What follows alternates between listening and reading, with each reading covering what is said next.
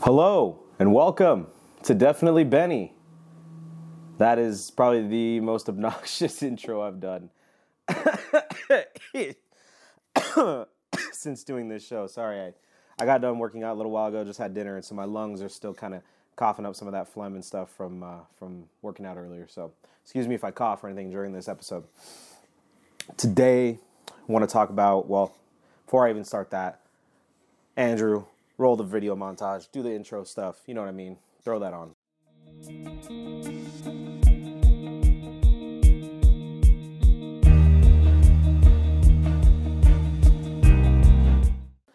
Okay, today I want to talk about something that's been, again, weighing on my chest. I feel like every episode lately has just been sitting on my chest so heavy, and it basically bubbles up until the point where I can't keep it anymore, and it's the topic of all of my conversations.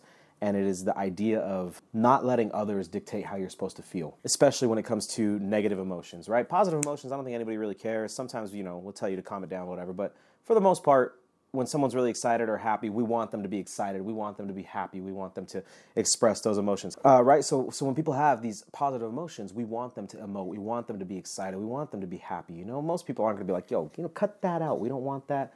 Chill that out. But when it comes to negative emotions, we're very quick to tell people to suck it up, get over it, move on. We always have these cliche terms that we express to people when they feel the negative emotions as if their emotions aren't valid. And one of my favorite things I've ever heard about this subject was this idea of there is no should in feelings and in emotions, right? A lot of people say, I shouldn't feel this way. I shouldn't do this. I shouldn't feel upset, or I shouldn't feel angry. I shouldn't feel whatever. But the reality is you do. You do feel upset. You do feel slighted. You do feel angry or hurt or sad or depressed. It's natural to feel that way, and there's nothing wrong with feeling that way. There's nothing wrong with being sad, right? For the past several months, I've been dealing with so much stuff in my life, and I feel like I'm at this point. I was talking with a buddy of mine. I feel like every single podcast episode, I'm talking about a buddy, I'm talking about a friend, and I try to keep names and genders out so that way no one knows. But I was talking with a friend a couple months ago, and they said, I feel bad for talking about these issues in my life because I'm at this point where I feel like a lot of people are thinking in their heads that they need to, or that I should just get over it and that I shouldn't be talking about it anymore because it's been 7, 8, 9 months later and I'm still feeling this way. I said, dude, look, you feel it, talk to me about it. But this is what I'm talking about. This is a prime example. I'm going through a lot in my life, and I'm at that same point now where it's been 9, 10 months since this thing has happened to me. Since a lot of stuff has happened to me, actually, and even stuff in the recent weeks where I'm like, people are telling me like, dude, you should be over it by now. Enough time has passed, whatever. Get over it. I'm like, you don't know me. You don't know my life. We don't know each other's lives. How are you supposed to tell me how to feel when you don't know?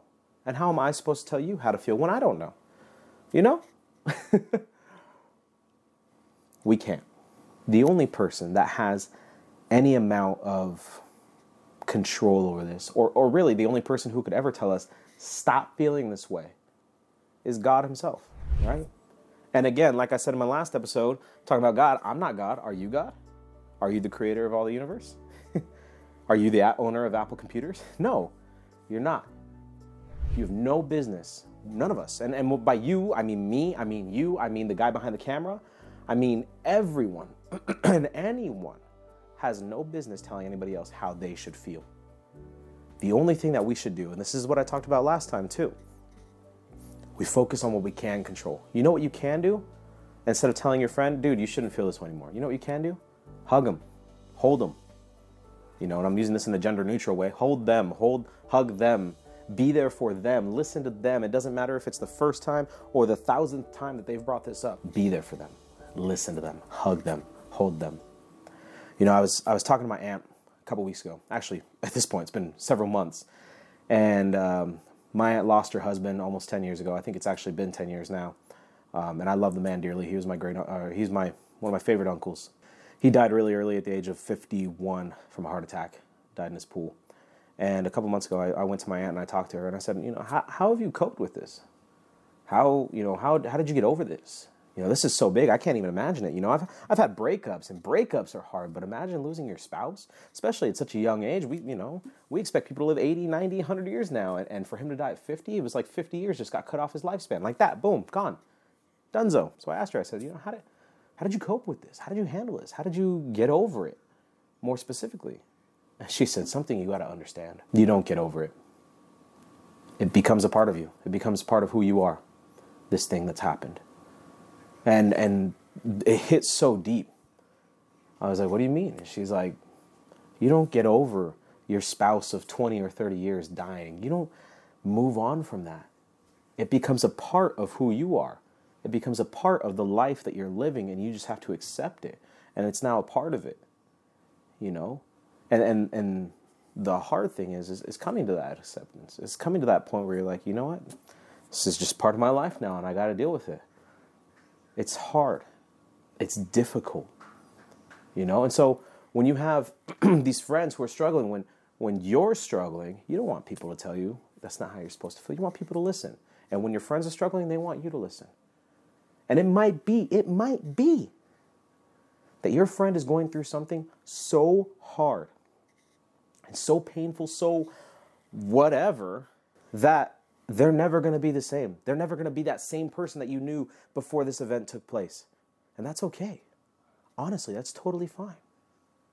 We have to be like our Savior, who accepts everyone no matter what, right? We have to get to this point where we're not telling people you can't feel that way. And instead we're telling people, tell me how you feel. Express to me. It's okay to feel that way. It's okay that you're heartbroken, you know, a year, 2 years, 5 years later. It's okay. Should you be living your life in a way that is still hampering you every single day? No. And I'm not endorsing that, and that's not what I'm saying.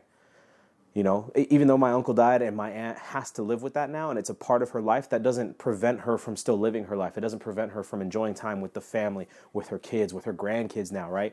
And same thing with me. Like, I've been going through a lot in my life, but that's not preventing me from getting out there, from trying new things, from still working my hardest every single day at my career, at school, at everything, right? I'm not endorsing sitting back and doing nothing with your life and just moping and complaining. Because if you're going to do that, we got to have a whole nother episode. If you're trying your hardest to move forward, if you're trying your hardest to live a life that is meaningful, that is fulfilling, right? And you're still dealing with these things, then it's okay.